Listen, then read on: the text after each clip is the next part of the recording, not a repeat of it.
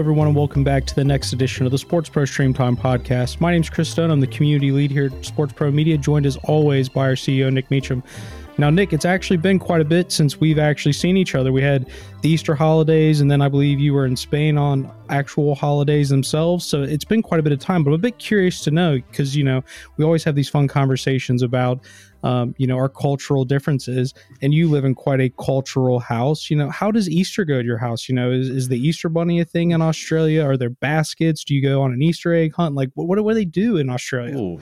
Oh, good question. Well, actually, so my mum's side, they come from an Orthodox religion. So basically, they actually celebrate a different. We're not very religious, but there's a different Easter and a different Christmas date. So celebrate two Christmases and two Easters 3 times out of every 4 years. So that's good. You get extra bits of everything, or not much at any one of them. I'm not sure how that plays out. So in Australia, a bit of the same stuff, but for the Orthodox stuff, we would hard boil eggs, then paint them, and then you have competitions to smash each other's eggs. That's a thing. Yeah.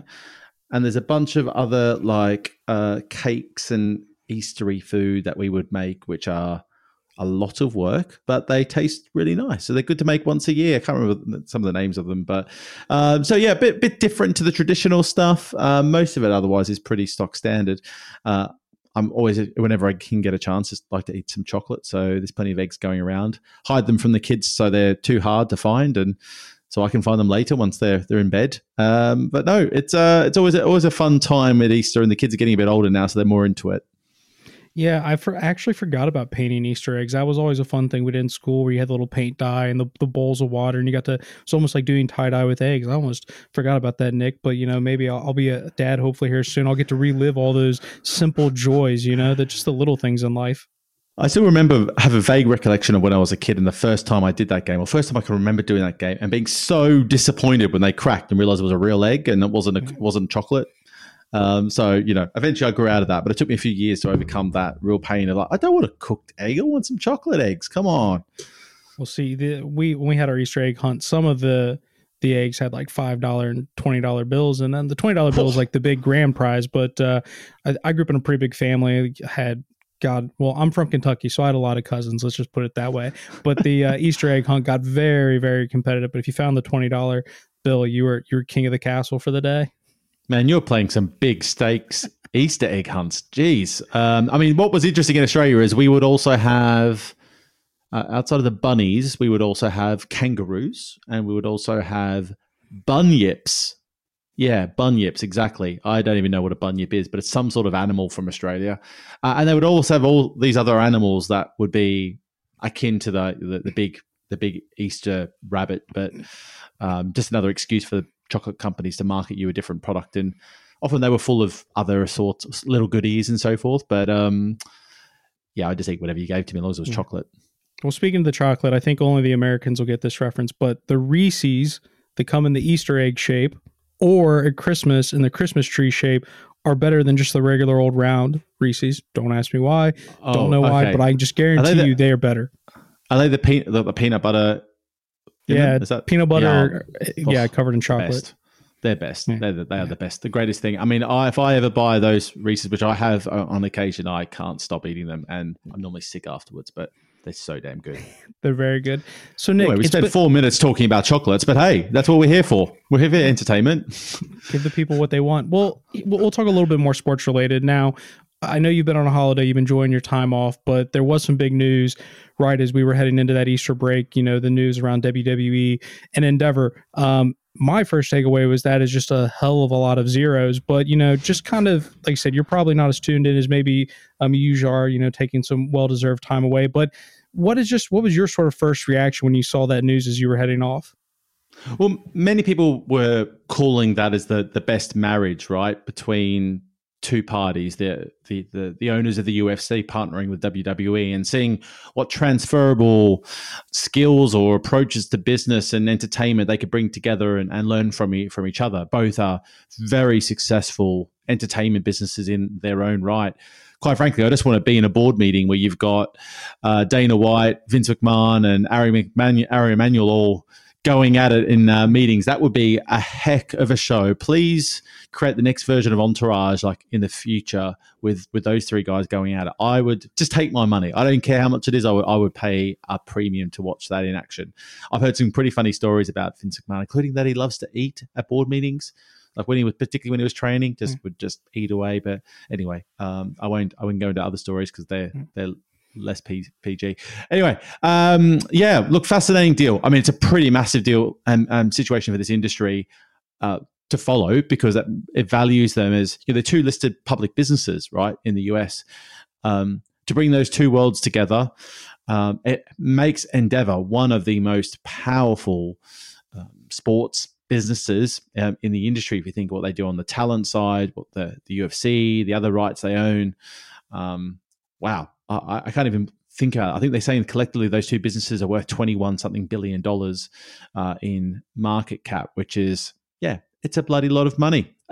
So scale, impact, it's almost to the point where you think about anti-competitor laws, it's the kind of scale of businesses that you think would be looked at and reviewed, even though I don't think that would hold up in any way because it's not a monopoly. But pretty significant. A lot of people expected this type of deal to at least be on the cards. And I can't wait to see what comes out of it. They've got two really interesting approaches to how they do broadcasting, digital, streaming, and events, and look forward to seeing if something manifests out of it. I hope they anecdotally sign a UFC fighter by accident to the WWE, and then he just goes to town and it makes it some real entertaining show by accident. But yeah, look, let's see what comes from here. There's surely going to be some very interesting cross promotion. It makes too much sense. But yeah, it'll be really interesting. We'll also ask our technology editor, Steve McCaskill, because he's obviously a massive WWE fan. So we'll make sure to get him on at some point, give his thoughts on that. Well, it'd be just interesting, some anecdotal things, but really small things. But like UFC have the UFC Fight Pass. They have a whole host of different combat sports that are available on UFC, not just their own content.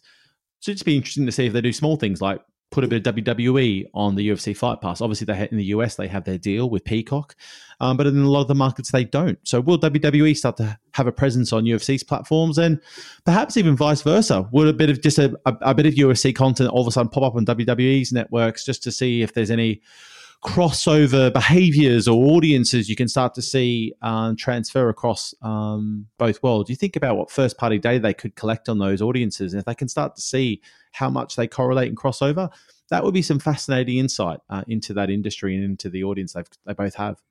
Yeah, well, I think the other interest, the WWE, they're arguably the best storytellers in the world. Maybe you put Disney up there, but like WWE is great at it. And, the UFC, obviously the thing we love about live sports is the parody and the fact that the unscripted can happen, but there's no reason within that catalog. WWE knows how to tell a great story. So, they've done things like The Ultimate Fighter and things like that to try to do some more unscripted type of content. So I think even just the learnings from what the WWE has been able to do on that side would certainly play into whatever UFC is going to do as well. It doesn't have to just be a straight swap of content, but just the expertise and some of the production.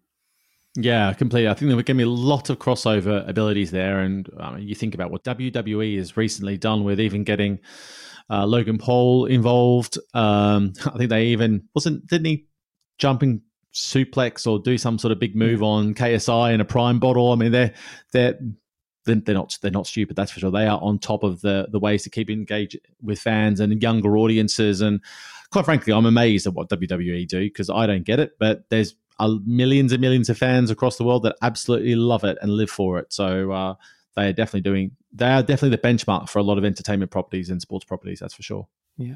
Well, today, Nick's podcast, it's a bit of a role reversal, Nick. I get to be the one that is the star in the spotlight, where today's podcast is going to be a back-to-back feature, actually.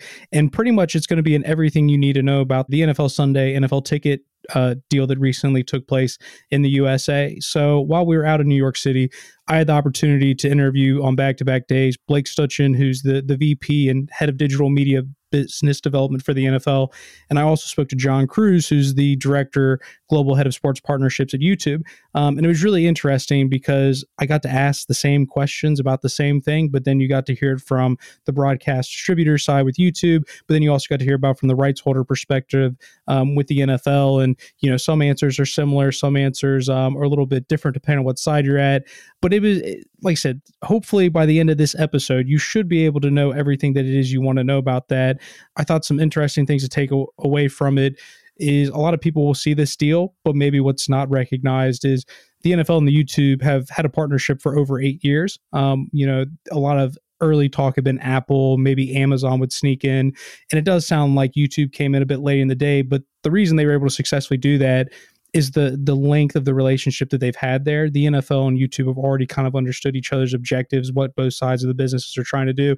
And I thought it was really interesting how they both leaned into the fact that this deal that did come about isn't something that was just short-sighted. It is something that's probably developed over a very long time. And I guess the other interesting part is this is the last deal the NFL had left available to it with its existing media rights. Now, something might pop up now or over the next 10 years, but really this was the last deal that had to get sorted. So it kind of solidifies that media business that, what is it, $100 billion over the next 10 years that they've got all locked in. And yeah, it was just a really interesting conversation between the two. Yeah, I listened to both, and I think there's a few things that I took out of it. One is it feels like, they hadn't said this categorically, but both YouTube's still going to, they haven't got the whole plan nailed yet. They're still going to work it out. They've got time to work it out. They don't need to get everything I's dotted and T's crossed. But there's conversations about will they have a different subscription model and proposition completely. The noise I heard is that YouTube did come in last minute to steal the Sunday ticket away from some of the other people that were at play for it. But it's a big moment for YouTube to finally go from what I used to love about their model is they didn't make that commitment to spend money on sports rights because they didn't need to.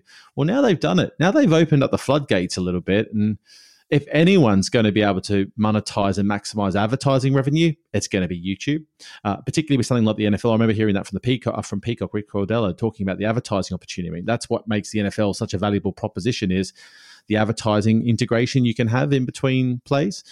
So if they can bring that advertising side to life, plus a unique subscription model that's more aligned with what fans actually want than being forced to subscribe to a whole season. Actually, I want to follow the Bengals. Not that I do, but I know you would. You probably want to watch other games, but at least you have the optionality to go, okay, I just want to follow this one team because I bloody love that team. That's all I'm going to sign up for. So I hope that does play out. And the other bit finally is obviously Blake talked about the Skydance relationship. And I think for me, the way he talked about it and let's say sold it, for one of a better description, is you think about what Box to Box has done with Drive to Survive. That sounds like that's the bar they've set is they want to be or create this NFL media business and production house, I suppose, of the documentary, non-live content that really takes the NFL to a whole new level of audiences internationally and just changes the game for them outside of their core markets where they,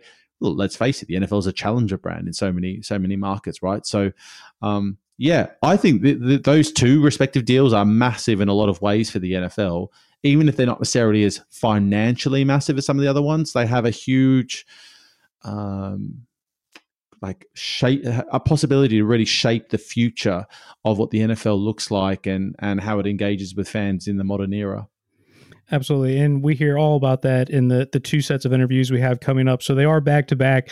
So one is finished. The next one's going to start. So like I said, hopefully over the next 50 minutes or so, you're going to become an expert on everything that has to do with the NFL and Sunday NFL Ticket. And I'm going to steal Nick's quote, which is, it's time for me to hand over to me.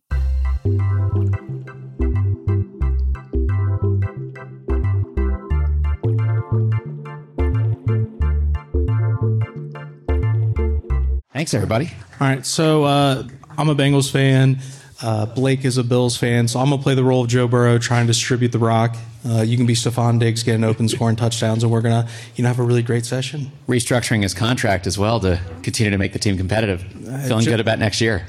I feel good so long as he's there.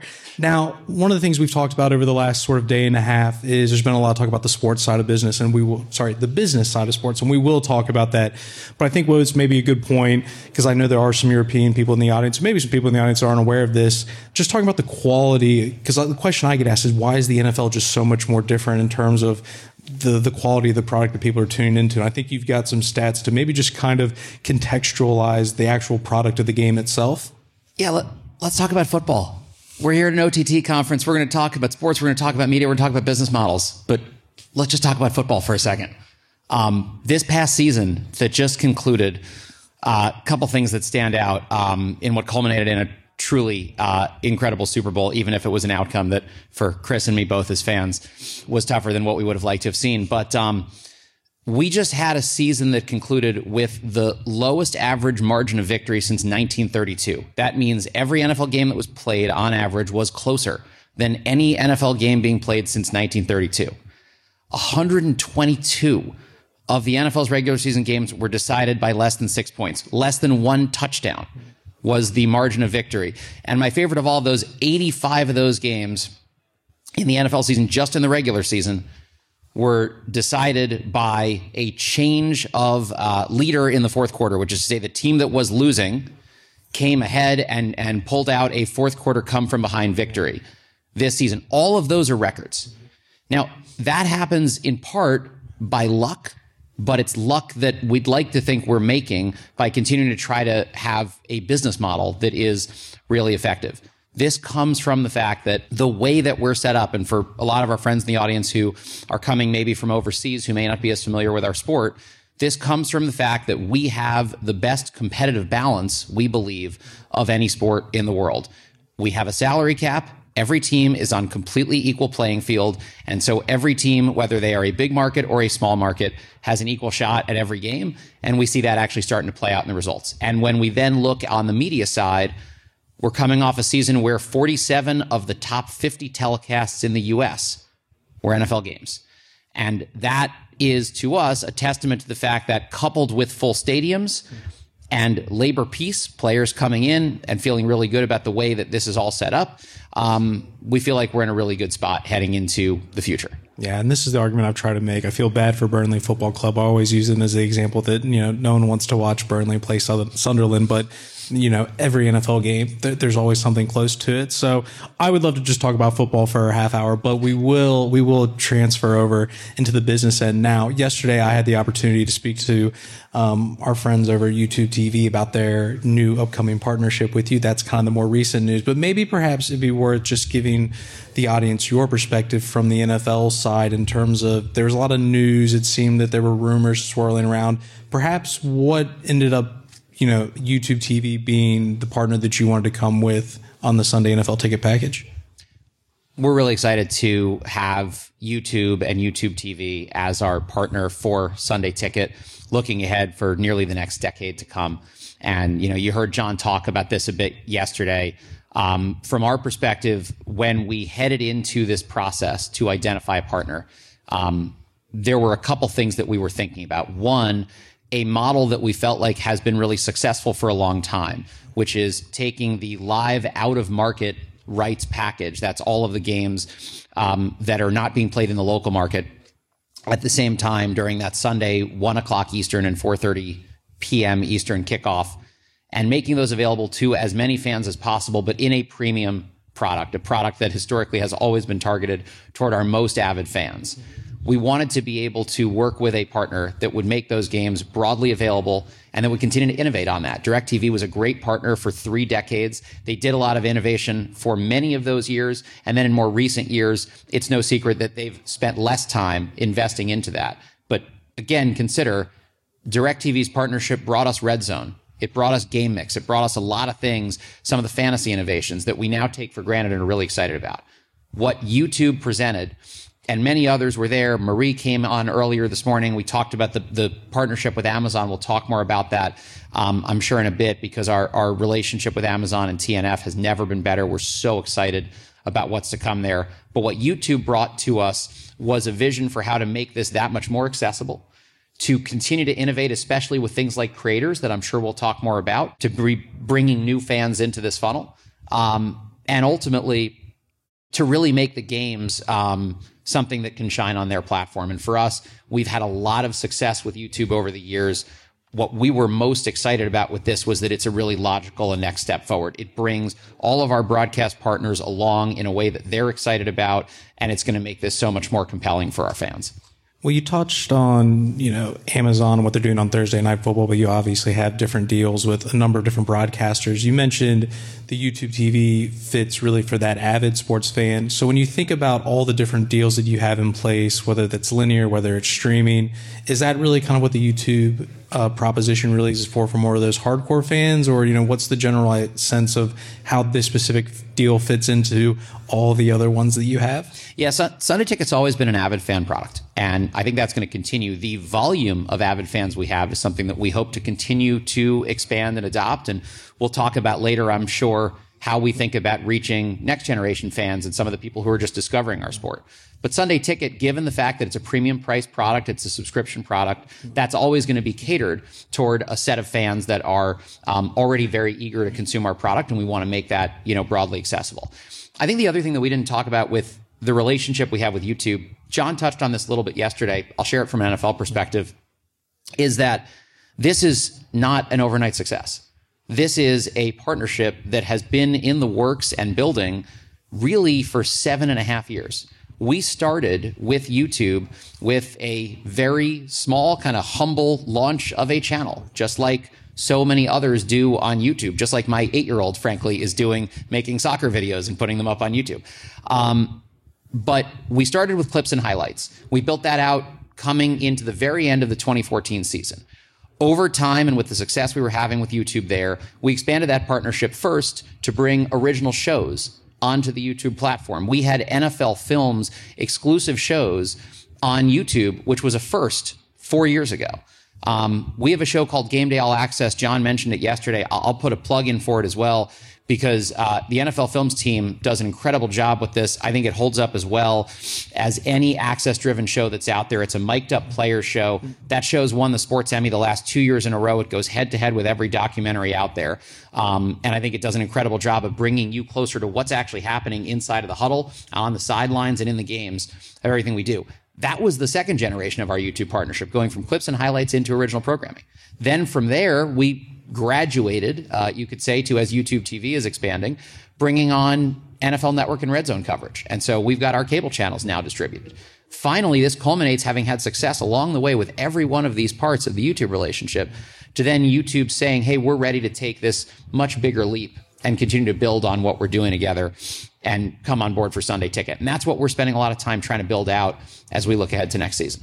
So you mentioned a few things around social media, a couple things around original content. I'm going to park those because I do just want to hang a little bit more streaming stuff before we move to that.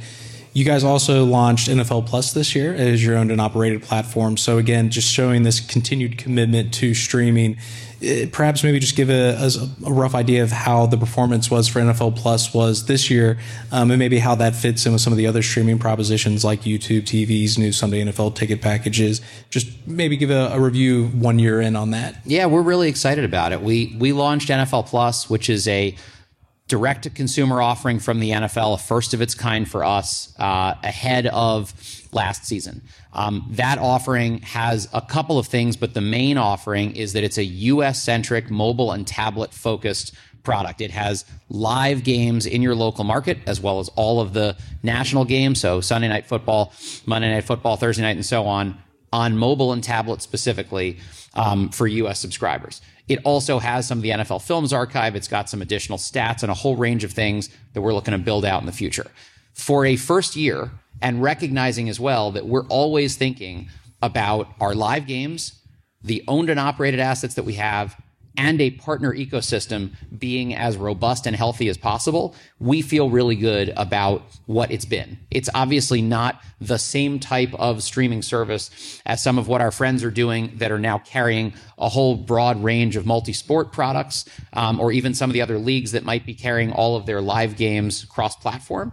This is based on the rights we have today, what we think is the best model for us, and at the same time giving us something that gives us another touch point with our fans. This is also a mostly avid fan-centric product, but especially as we look ahead to season 2, both in the off-season right now and next year, you're going to see us doing a lot more with content and even some new product experiences that we're really excited about building out there. Awesome. Well, I'm going to ask Ashley. There's an infographic we'll hopefully get here pulled up. But one of the things we talked about, here we go. It's got perfect for us. Everyone loves a good infographic. There we go. You know, you mentioned this to me in advance. Like, we think of the Super Bowl as the biggest day on TV in the year, but actually there's some statistics. It's also the biggest day of the year on the internet. So maybe this is just an open floor for you to talk about. You know, we're sitting here talking about streaming, but that's just one part of the NFL package. You guys, even though the live content's maybe where it starts, there's so much more that goes beyond that. So maybe it's just an open platform if you've got specific statistics in there that you want to talk about, or just your commitment to what you guys are doing on social media. Yeah, thank you for the plug. But no, we're really excited about this, and I think in many ways it's a testament to the health and strength of the game, and the success of all of our partners. So I know this could be a little tough to read. I'll pick a couple of these just to highlight. We just put this out earlier this week, so if you haven't seen it yet, this actually just hit on Monday, just starting to gain traction. When we were heading into Super Bowl this year, we recognized at the simplest level, the Super Bowl, especially on U.S. television, has long been the single most popular, most dominant property on television. It has made Super Bowl Sunday the biggest day on TV for basically 7 decades. We realized that we think there's a story that can be told about the fact that the Super Bowl is now also the biggest day of the year on the internet. And so we looked at this a couple different ways. This is in full collaboration with all of our partners. That number at the top that you see there, that's 6.4 billion. That's tweet impressions in one day. Let me just be clear again. 6.4 billion impressions on Twitter in a single day around a single event. That's nearly an impression per human that's addressable on Twitter. A couple other things that are just worth pointing out. We talk a lot about advertising. We've talked about YouTube being such a huge part of our partnership. We have a lot of really interesting stats about Rihanna and the Super Bowl halftime show, game recaps and highlights. We've done a lot there, but we thought just to do something a little bit different, we actually pulled out an advertising-centric stat, because we all know that, especially in streaming services, it's challenging when we're talking about, you know, are people willing to watch ads? Are they willing to tolerate a large ad load? I think this stat is just remarkable. 751 million times people watched Super Bowl ad blitz, which is just the ads. If you ask the question of are people willing to tolerate advertising inside of a streaming environment, look no further than the fact that we have 750 million people who've chosen proactively to watch ads just because it's built around a certain kind of environment. That, by the way, is the greatest case study I can point out to quality creative built around a sporting event as anything. A whole host of others there. TikTok is another one that comes to mind. We've been focused with them on driving a whole host of innovation over the last several years. We have a tailgate concert called TikTok Tailgate that leads directly into the Super Bowl. It's something that is just exclusively on site at Super Bowl Sunday. We took that concert and started globally live streaming that, leading right into the broadcast, culminating in the last 2 songs actually appearing on the televised broadcast as well. For the last 3 years, we had Miley Cyrus 3 years ago, the Chainsmokers, and then this year, the Black Keys and Jason Derulo giving incredible performances with a completely different audience that is then necessarily going to be tuning in to watch the Super Bowl. You see 1.5 million viewers watching that concurrently with basically just limited promotion right now just on TikTok, although that will grow in the future. But then also 4.6 billion video views on hashtag Super Bowl just on TikTok. Huge level of engagement going on at the same time. Last one to point out here.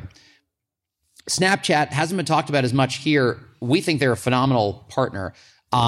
So much of what we see in Snap over the years isn't just about the shows that we make.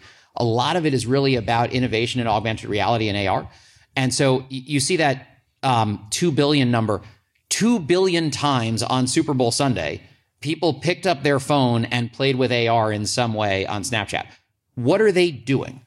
they're putting a virtual helmet on. They're putting virtual eye black on. They're looking inside of a virtual stadium that we created. Or they're putting their head in a different filter, or making their face look like they're a virtual puppy, or sending, screenshots to their friends, talking about Super Bowl Sunday. And so for us, we think a lot of this, what's so interesting about it is we're trying to find all kinds of different ways to engage fans.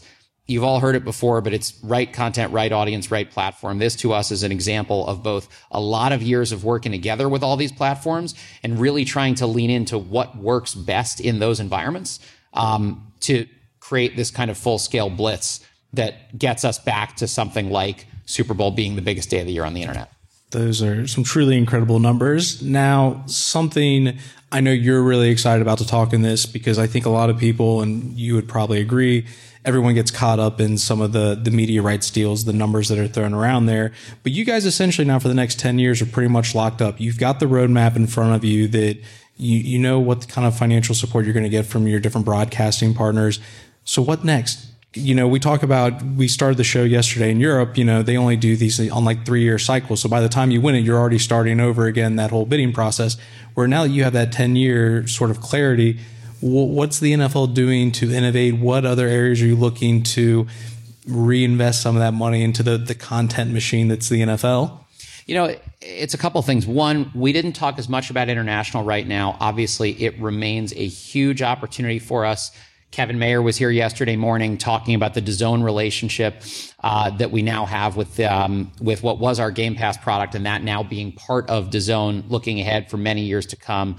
That's really exciting, because for all the success that we have in our home market, and we still think there's plenty of room to grow there, we also recognize that the international opportunity, one, is country by country, not simply a rest of world strategy, but two, that there's so much of it, and you're seeing a lot of different things we're doing there. The other thing is, as you noted, we have 10 years of visibility now with our live game rights fairly well in place, with the collective bargaining agreement in place, so we have labor peace. And for the most part, our games are generally sold out, which is a really high quality problem to have. Most of our teams spend fairly little amounts of time thinking about ticket sales. Sponsorships and suites, sure, but especially as it relates to what makes this product work, it's a competitive game environment and people being in the stadium, because that's why the media itself looks so good and our broadcast partners do such a great job of making that come to life. So what do we do from here?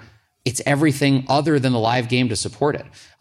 One example of that came up actually from the topic earlier today, talking about some of the Netflix series that we're really excited about, is what we're doing with Skydance. So about 2 years ago, we looked at NFL Films, and we have such a really incredible asset in NFL Films. Again, for those that don't know, for 61 years, NFL Films has been this production arm of the NFL. It is the most awarded sports programming studio in the world by Emmy wins, by any other sort of accolade. They really are tremendous at what they do. They also, to their credit, recognize that most of what they do is documentaries and access-driven shows, primarily about the NFL. It's a really specific type of storytelling. We looked across the broader entertainment landscape. Here we are at a streaming conference, not just for sports, but thinking about the growth in streamers, saying that the media strategy that we've had for decades that served us really well, which is putting our content on the most dominant reach platforms of the day, historically broadcast TV and pay TV, that still works. We feel really good about that, but no doubt it's evolving and it's changing and there's more choice than ever before. How do we make sure that we can have content and have things that resonate with people when they're opening up Apple TV Plus, when they're opening up Amazon Prime, when they're opening up Netflix? Well, the first is our live games, and we feel pretty good about where we've landed there. But what about every other second of the day? That's where the partnership with Skydance comes in. What we sought to do was find a partner that had capabilities in all the areas that we really don't. Things like scripted programming, something that NFL Films does not do at all, but that we really value. Other types of unscripted programming like cooking shows, travel shows, fitness, all kinds of other things that we can do, animated kids shows. Skydance does all of that. For clarity, Skydance is the Hollywood studio behind Top Gun Maverick and Mission Impossible. They're also one of the largest suppliers as an independent to the streamers. And independent was important to us because as we thought about the different ways that we could work with this, there are many streaming services, many of whom are our partners, like Disney, like Amazon, of course, that are looking for content for their own services. We want it to be broad. We want it to be everywhere. So it was important that we work with an independent that's looking to supply everyone. So we announced that partnership with Skydance back in November. It was a culmination of a couple of years of a process. And we're really excited about what it is, because that's something that is just starting to lay the foundation now of a new company that we are standing up. It's a joint venture between Skydance and the NFL, and you will see a lot more content to come. And just one last point on this. I know it's a bit of a ramble, but it's something we're really excited about here. There is an opportunity here that we think is not just limited to the NFL. So what you will expect to see from this partnership in the future is multi-sport. So not just football, but global football, tennis, golf, basketball, baseball, everything you can think of. Apparently, everybody tells me that pickleball is exploding, so we're looking forward to doing something there too. But multi-sport, multi-genre, scripted, unscripted, and so on, and global. And around that, the goal ultimately is this new company will be the destination for a sports storytelling studio that any athlete, any brand, any distributor that wants to tell a story about sports will make this its first call. There's no other studio that has the ability to promote content with the power of the NFL's megaphone and all of the promotional reach that we have, as well as the access and assets behind it. We think that's going to give us a really good advantage. And look, it's a super competitive landscape. We know there'll be lots of others out there that all do great work. We hope they want to work with us. So I'm going to ask Blake one last question for myself, and then we'll kind of open up to the floor. So if you do have questions, do try to get those in on Slido here in the next couple of minutes. You mentioned a little bit about streamers and what you're doing on social media. I think it's an interesting thing that the NFL has done really well when you think about like the Manning cast, or what you've been able to do with Nickelodeon, where it's essentially we're already distributing this game, but how many ways can we distribute the same game in a way that it attracts different audiences? And, you know, I've spoken to some people I think are really intelligent people, and they've talked about that's the future, which is not thinking about all the necessarily these different products, but how can we take the same thing but serve it many different ways? I think Nick, correct me if I've got this wrong, it was your interview with Foxtel where it was one restaurant, many dishes or something like that. But basically, you're cooking everything in the same place, but you're serving it, or it's one kitchen, many restaurants, I think was the answer. But like, you're cooking all the content there, but you're just distributing it all the way around there. You know, how are you guys thinking about things like the Manning Cast, what you're doing with Nickelodeon, if there's any further expansion with that, or even streamers and what you're doing with YouTube TV?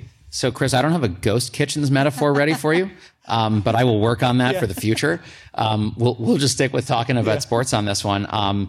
Look, I think I've been here for the last 2 days. It's been exciting hearing about all the different forms of alternate telecast and broadcast innovations that I'm hearing across the sports landscape, because we don't have to do these things alone. We will gladly borrow from some of the best ideas that we've seen.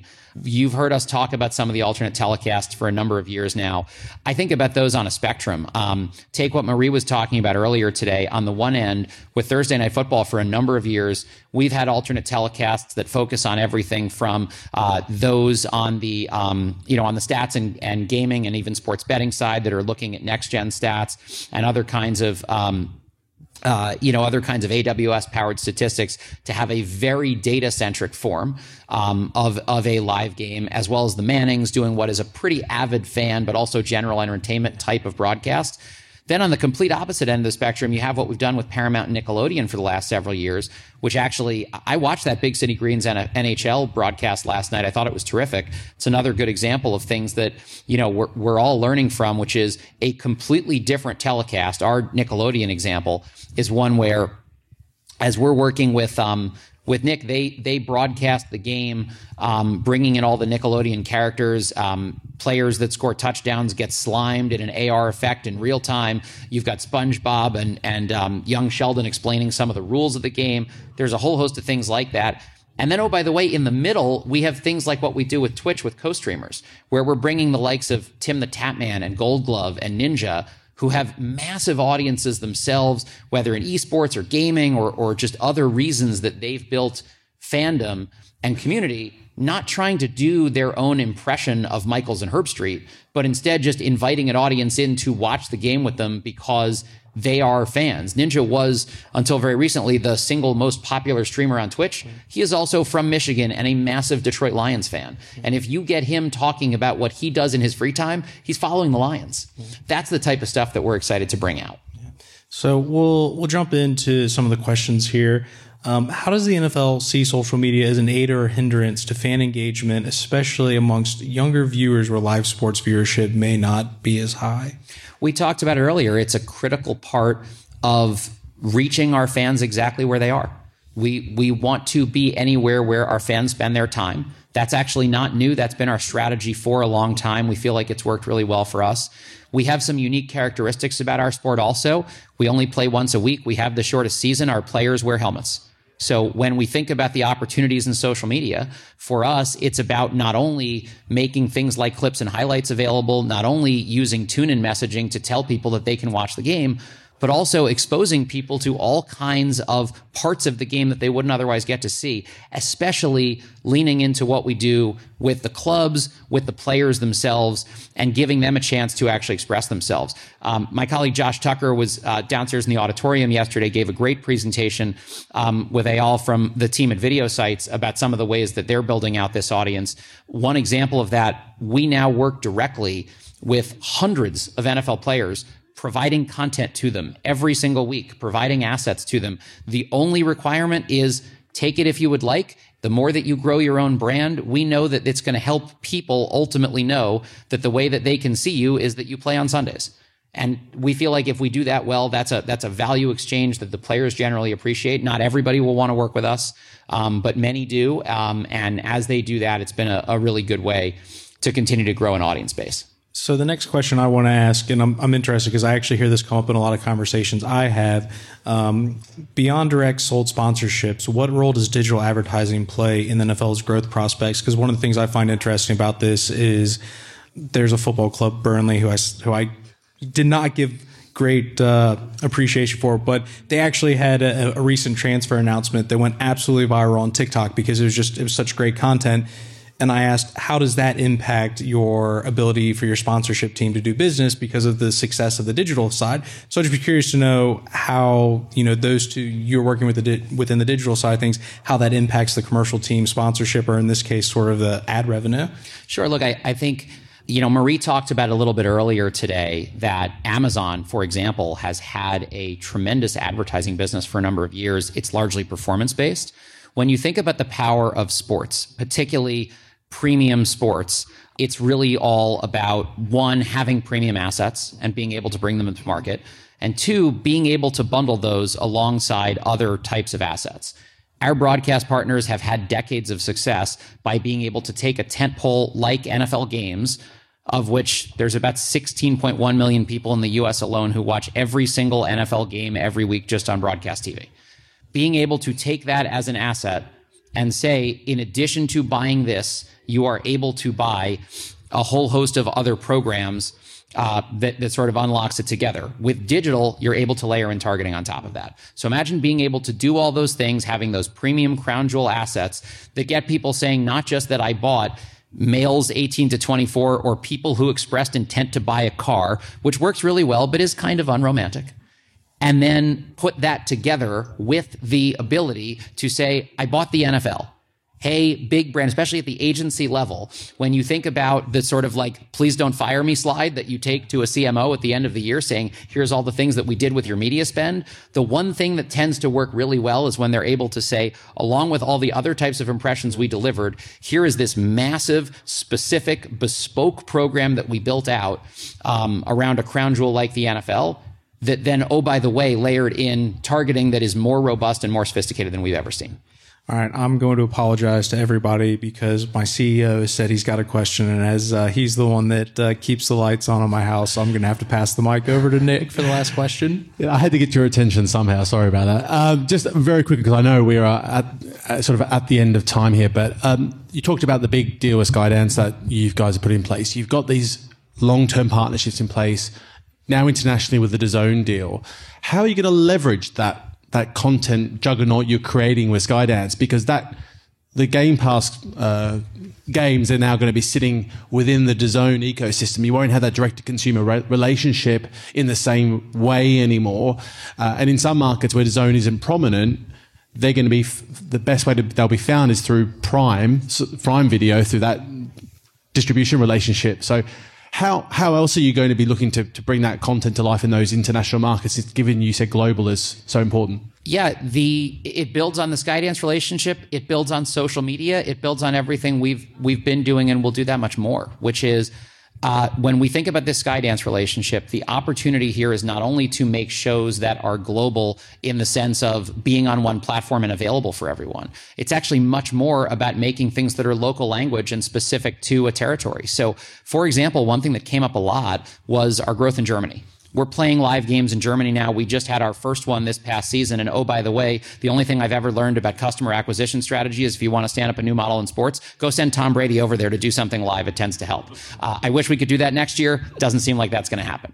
But so when we launched in Germany, playing our first ever regular season game there's a fan base of people who are already interested, and we're trying to grow that in a big way. We have the live games to do that. What else can we do to support it? What other ways can we drive awareness? Well, for one thing, we have 700 million people that we reach across social media. Everything that you saw earlier, all those different channels, we're going to do that again, not with a one-size-fits-all approach, but by being really specific on every platform. What is the Reddit community most interested in? What are the TikTokers looking to latch onto as a viral theme? And how can we do something with creators who are locally in those spaces to grow? Where Skydance comes in that we're so excited about is that this is going to give us a whole nother avenue to hopefully build interest and do storytelling specific to that market that will reach people, probably culminating in things like that game each year.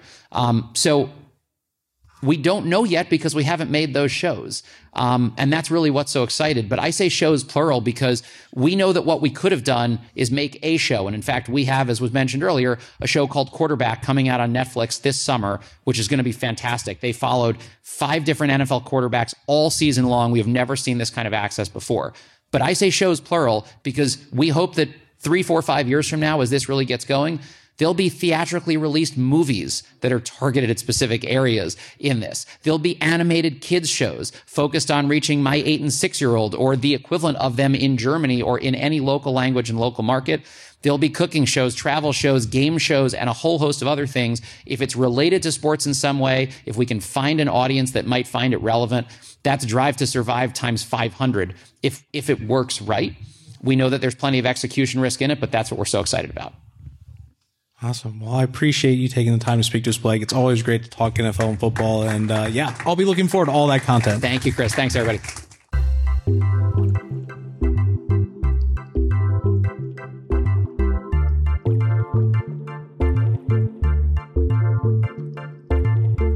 So I will say, just to start off with, I am happy after being called out at the start of the day for being clearly the community lead wearing Nikes. I'm joined by somebody else that also has a smart sense of fashion. I thank you for the compliment.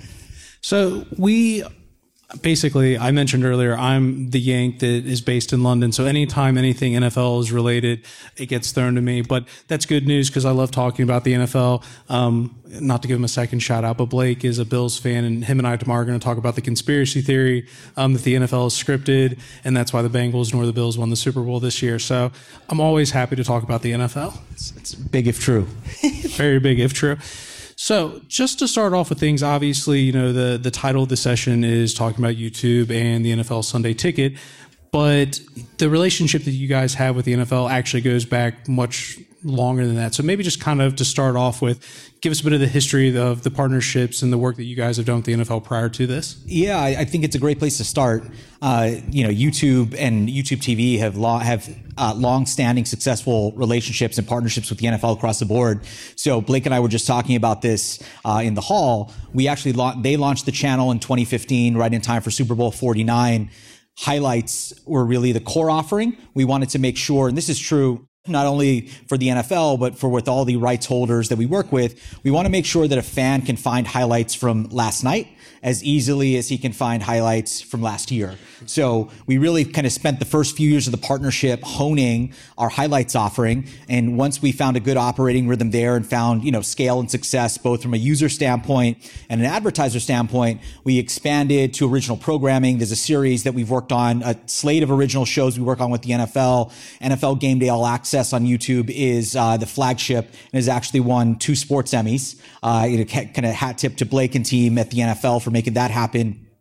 And so they've done kind of expanded to storytelling. The NFL clubs actually do a ton of storytelling on our platform. You get to follow them, follow your favorite club through the off season. They do a really good job of telling stories and highlighting their players in kind of innovative and creative ways during the season. So they've, become a meaningful contributor to that ecosystem. The NFL has really leaned into Shorts, which is our vertical video product, which I'll talk about in a second. So, when you take all those things together and kind of go from 2015 to where we are today, on the NFL's channel, they have over 11 million subscribers on their main channel. Blake and team have actually launched 10 other channels as a complement to the programming on the NFL main channel, and they were driving billions of views per year. Like having that is really the foundation upon kind of everything else that is coming and that we will do on a go forward basis. And then on YouTube TV, we've been distributing NFL Network and Red Zone to our subscribers for some time, and kind of similar to the broader television ecosystem. NFL games drive an outsized, share of viewership via our broadcast partners at CBS, NBC, ESPN, et cetera. So, I think all of those pieces as a singular composite really kind of drove confidence and really provided us with the flexibility to pursue a package like Sunday Ticket.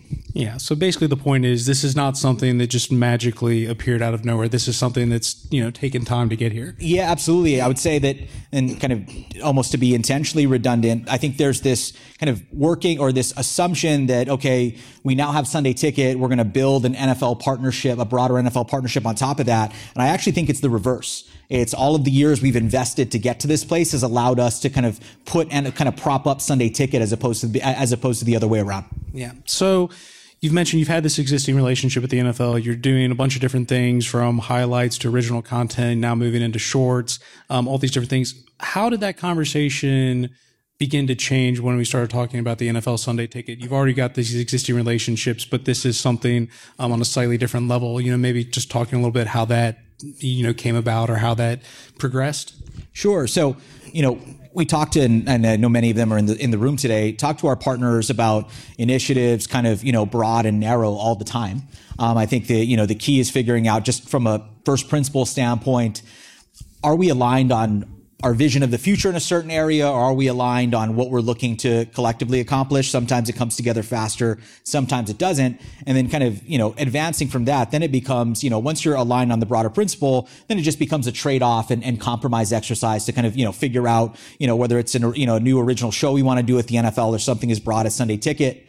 I think with Sunday Ticket in particular, the kind of not necessarily challenge, but the exercise was largely rooted in a couple things. One, obviously the incumbent has had that property on its platform for, since its existence. So I think both fans, the league, everybody, the media had a very kind of specific understanding of what Sunday Ticket looked like.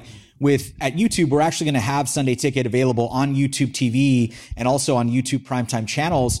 But when we kicked off the Sunday Ticket discussions, primetime channels hadn't even launched. So we just launched that product in Q4 in the US, and there'll be a fast follow internationally. So I think a lot of the conversation was making sure was kind of the time we spent was largely in ensuring that we had the right kind of shared understanding of what the optimal fan experience would be, how, Sunday Ticket retains, a premium price point, premium position, and also how it's additive to the national games and the broadcast partnerships that the NFL has in place. So as I've kind of just metaphor I've used, was a 15-play drive. No completions over 12 yards, but we broke the plane. As a American football coach in the UK, I would love to have those sorts of consistent drives. I try to tell my offensive players all the time, big plays are flashy, but the best teams are the ones that are able to convert first downs on third and short. Sorry, we're getting really you got to move the chains. Move the chains and control the clock. Yeah, as I like to say, you'll never go broke taking a profit. That's my go-to expression.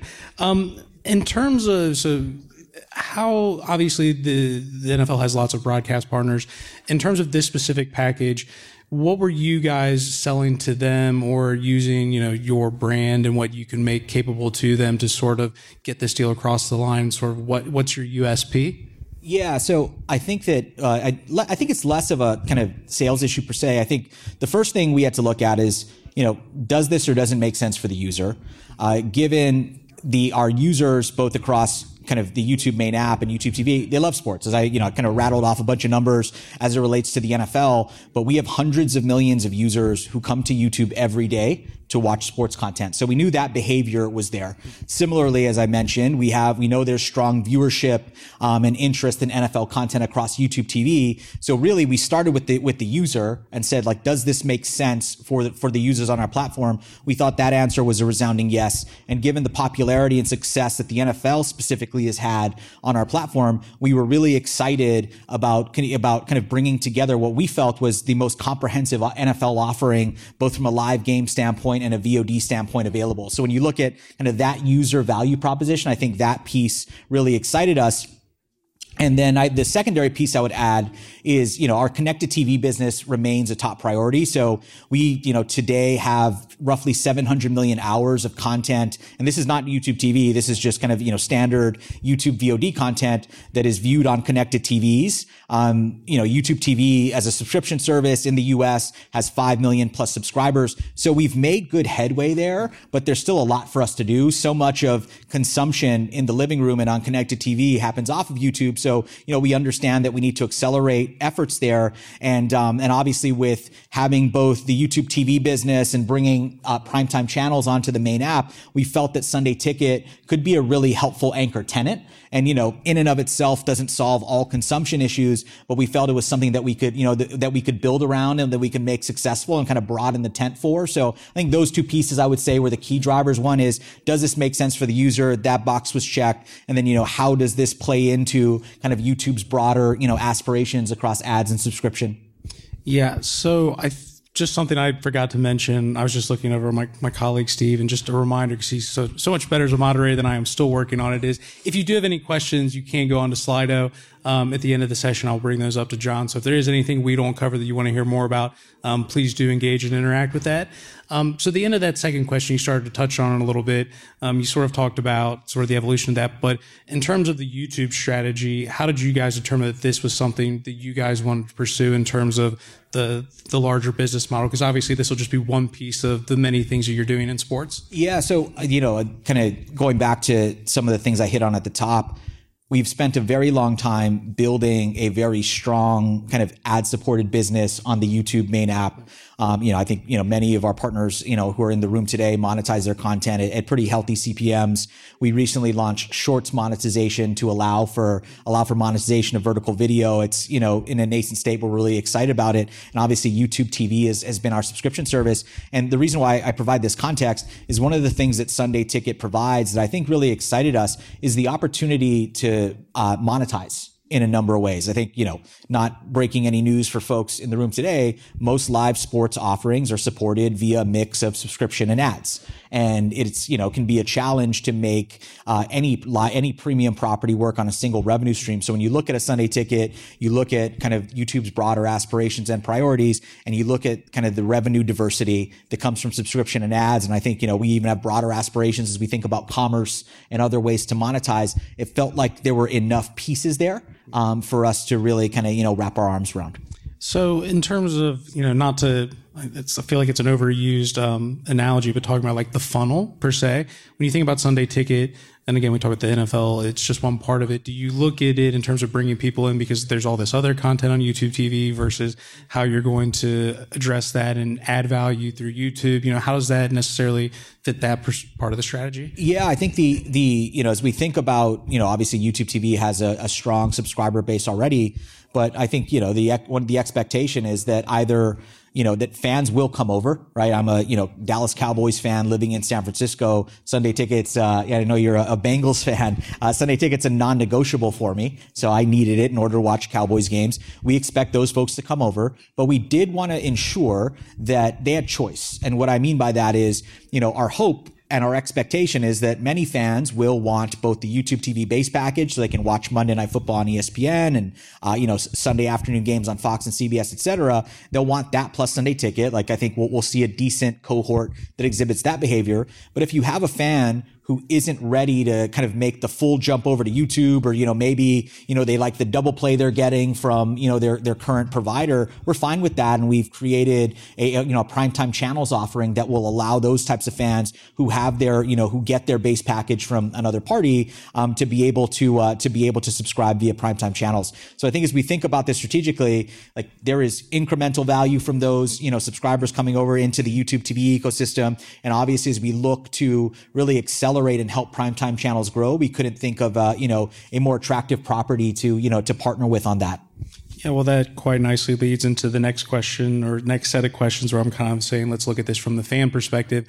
And one of those was kind of through the YouTube platform, the different ways fans can access content. So you're talking about the subscription model, you're talking about the primetime channels. I'm actually not overly familiar with those, but maybe just perhaps talk about as that fan going on, sort of what that experience is, what they have to go through to access that content. Yeah. So kind of in line with the kind of choice concept that I was hitting on, I think it's really important for us to meet the fan where they are. We want to be device agnostic. Part of the promise of YouTube is that you open the app and it just works. So all of that is table stakes. But from an option standpoint, to kind of go a level deeper and be a bit tactical, a fan who is an existing YouTube TV subscriber will have the opportunity to add Sunday Ticket on to their subscription package within the YouTube TV ecosystem, and can view games, Sunday Ticket games, the regionalized games, or out of market games, I should say, in the same way that they would view national games or in market games. So I think that is, most users will be who at least have trialed YouTube TV will be familiar with that experience. And then I think what we're really excited about is, as you talk about bringing over paid content services like Sunday Ticket, NBA League Pass, et cetera, to the YouTube main app, we really feel like that opens up, the tent and allows more people who are, maybe used to using YouTube as their main viewing app, providing them with the opportunity to come in and subscribe. So we'll have storefronts. In both places. Sunday Ticket will be kind of woven in, if you will, to the NFL's existing channel. So it should be relatively easy to find in that way. And then obviously this is YouTube is the second largest search engine behind Google. Sunday Ticket will be prominently featured in search. So I think, we should have our bases covered there. And the thing that I'm really excited about is the opportunity to tap into personalized recommendations. So today, most sports programmers on YouTube actually drive a lion's share of their consumption via personalized recommendations on platform. So, when for those of you who are YouTube TV subscribers in the room, this is true for me. I'm hoping it's true for you. When you open the app, the top picks, those first three tiles should do a pretty good job of kind of matching you with the content that makes most sense for you. So when you when you weave a product like Sunday Ticket in there, we think we can drive more consumption, more retention, and more interest by kind of tapping into those, existing levers. So I think that's an example of something that's very, core to YouTube that we're excited to apply to Sunday Ticket. In terms of kind of newer avenues and ideas, as I mentioned, there are billions of NFL, related views happening on YouTube at any time during the year. And we are kind of building functionality to allow a fan who is watching a highlight to maybe, jump into a Sunday Ticket trial, or to maybe jump into a YouTube TV trial. We want to make that kind of pathway very easy and clear. I talked a little bit about shorts. We're looking at different ways to leverage shorts as a driver of trial and discovery for Sunday Ticket. So we really, we are very happy to work with our partners at CBS and Fox. I think they're going to do an amazing job of producing games and providing feeds. But as we think about where we're, how we add value, it's really in ensuring that the viewing experience and discovery really feels like YouTube, as opposed to kind of, having Sunday Ticket be a tack on that lives on the side or as a separate dedicated app. Yeah. We've got someone from the Sports Pro Corners. Maybe we can get the microphone working. We've got a question from our technology editor, Steve McCaskill. I'm always looking at you, Chris. Inspired by a question I've seen on Slido, obviously as you build out this ecosystem of ad-supported and subscription-based services, how transferable is that framework to other sports and maybe other geographies? Obviously, the NFL and a lot of the challenges you're addressing are US-specific, but is it scalable? Short answer is yes. So we launched primetime channels last year. Well, let me take a step back. YouTube TV is a domestic US product. I expect it to stay that way, at least for the foreseeable future. So I think let's, put that to the side for a second.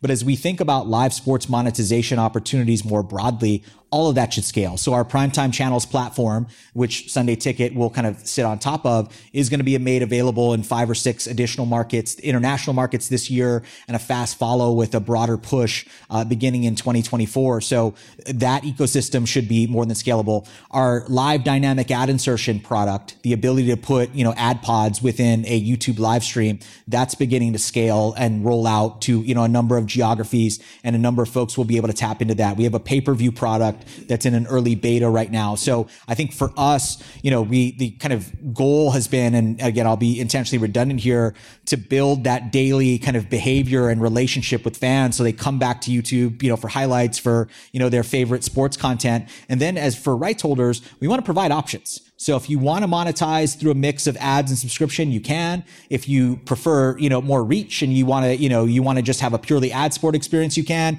If you have a massive tent pole, but not, a kind of full slate of programming, you can tap into pay-per-view. So I think where YouTube has kind of provided the most value is by building the tooling and the platform. And then, our partners, many of whom are in this room, are going to be much smarter about the right way to monetize and the right way to kind of, engage with their fan bases. Excellent. So one of the words that will come up across this event over the next 2 days will be discoverability and fragmentation. Just one of the difficulties and sort of the ecosystem that we live in for YouTube. And you talked a little bit about it, kind of being able to leverage Google and whatnot. How does YouTube and YouTube TV, particularly looking at the Sunday NFL ticket package, going to approach those kind of 2 buzzwords that everyone kind of talks about? Yeah, I think I kind of touched on it a little bit already, but I think we're hoping to, at least as it relates to the NFL, make that a lot easier, right? You'll be able to come with the combination of YouTube and YouTube TV. Blake and team at the NFL have uploaded, darn near 30,000 VOD clips over the years to YouTube. So, I would be utterly shocked if there was an NFL player, topic, storyline, et cetera, that you were interested in that, we didn't have content, covering. So, I think there's a comprehensive kind of VOD offering. And then, with YouTube TV, we have a, relatively comprehensive slate of live NFL games, national and in market. And then when you add Sunday Ticket, it brings all, in my mind, it kind of brings all that together, and you have this broad content offering. And then as opposed to expecting the user to navigate, as opposed to expecting the user to have to kind of raise their hand and search for everything, the personalized recommendations that I hit on a little earlier, I think will should make that easier. And then the last piece, and this isn't necessarily tied to fragmentation, but it is worth mentioning, we are looking at this holistically. So we expect creators, the lifeblood of YouTube, to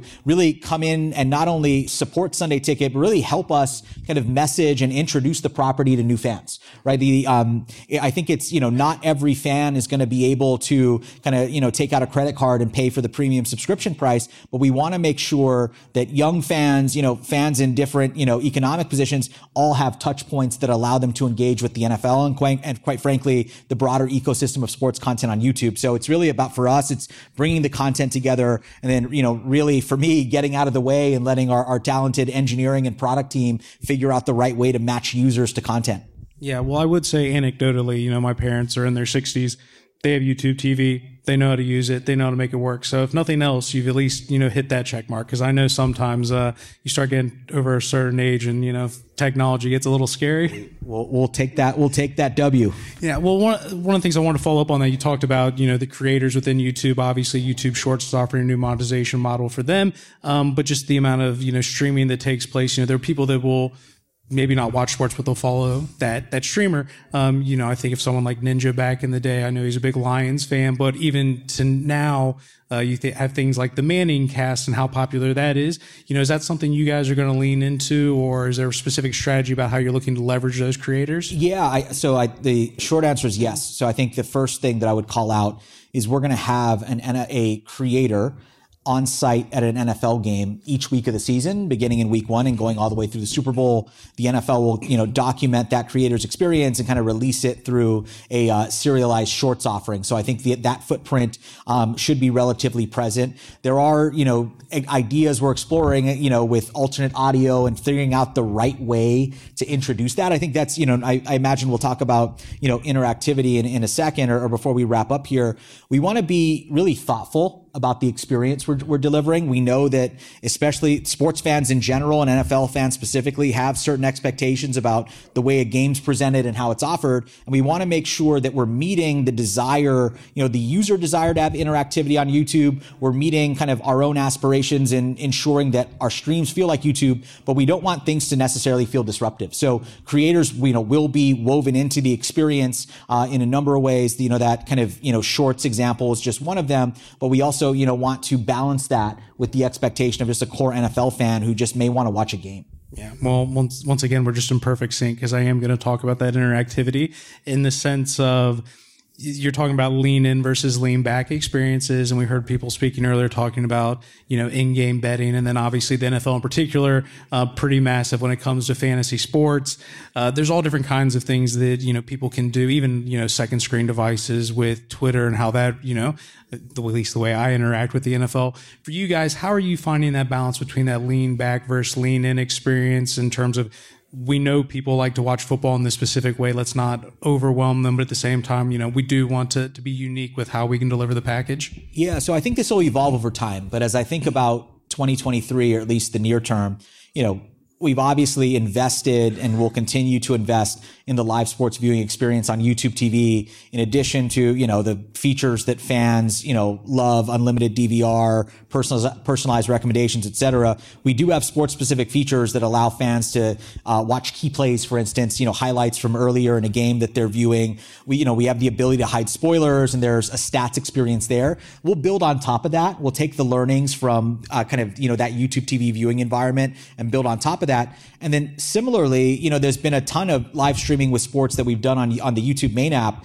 And we've seen things like live chat and polls and shopping, play a role in that experience. So we're going to take those learnings and figure out the right way to weave it in. But, like everything else at YouTube and broader Google, I think we have some ideas that we're excited about, we'll find the overlap with the ideas that the NFL is excited about. And really the users, our user base is very vocal, and we expect them to give us pretty clear feedback about how they're feeling about the experience that we're driving. But I think there'll be those core sets of features. Then, as I mentioned, we're looking at different ways to discover content, looking at different ways, to allow users to view content, be it, watching multiple games at once in the same screen, it's, and things of that nature. Awesome. If we could pull up Slido, we've only got a couple minutes left here. So if you do have questions, now's the time to get them in, but hopefully maybe we'll start with the one from Brian Ring. Key plays is one of the best features ever invented. It's not changed much since 2018 when it was first launched.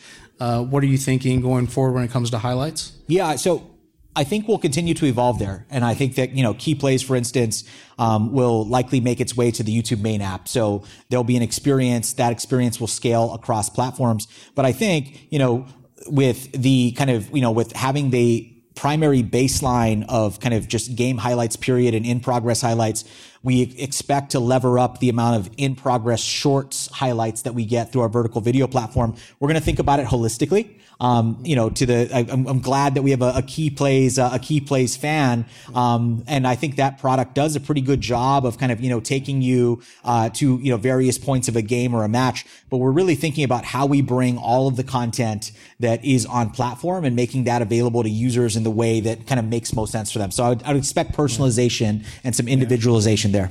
Yeah, there was a question that went away, but it's more me going back to my old days thinking I used to go to B-Dubs, used to have Sunday NFL ticket.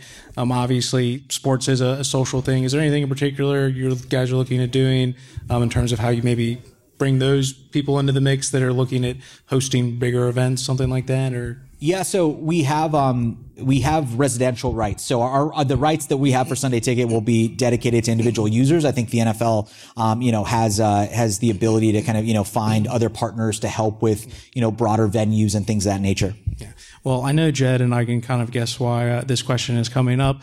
But obviously, you guys are a streaming first platform. This question kind of comes up with all those. But in terms of latency, is there anything for you guys in terms of how you think about that quality of experience? Or is there anything you guys already have statistically to say? Because one of the interesting debates we have is how much do fans actually care about latency? You don't necessarily have to answer that question specifically, but sort of, are there any take for you guys in terms of that quality of experience and where latency lays in that? Yeah, I think it's something that we're always looking to improve.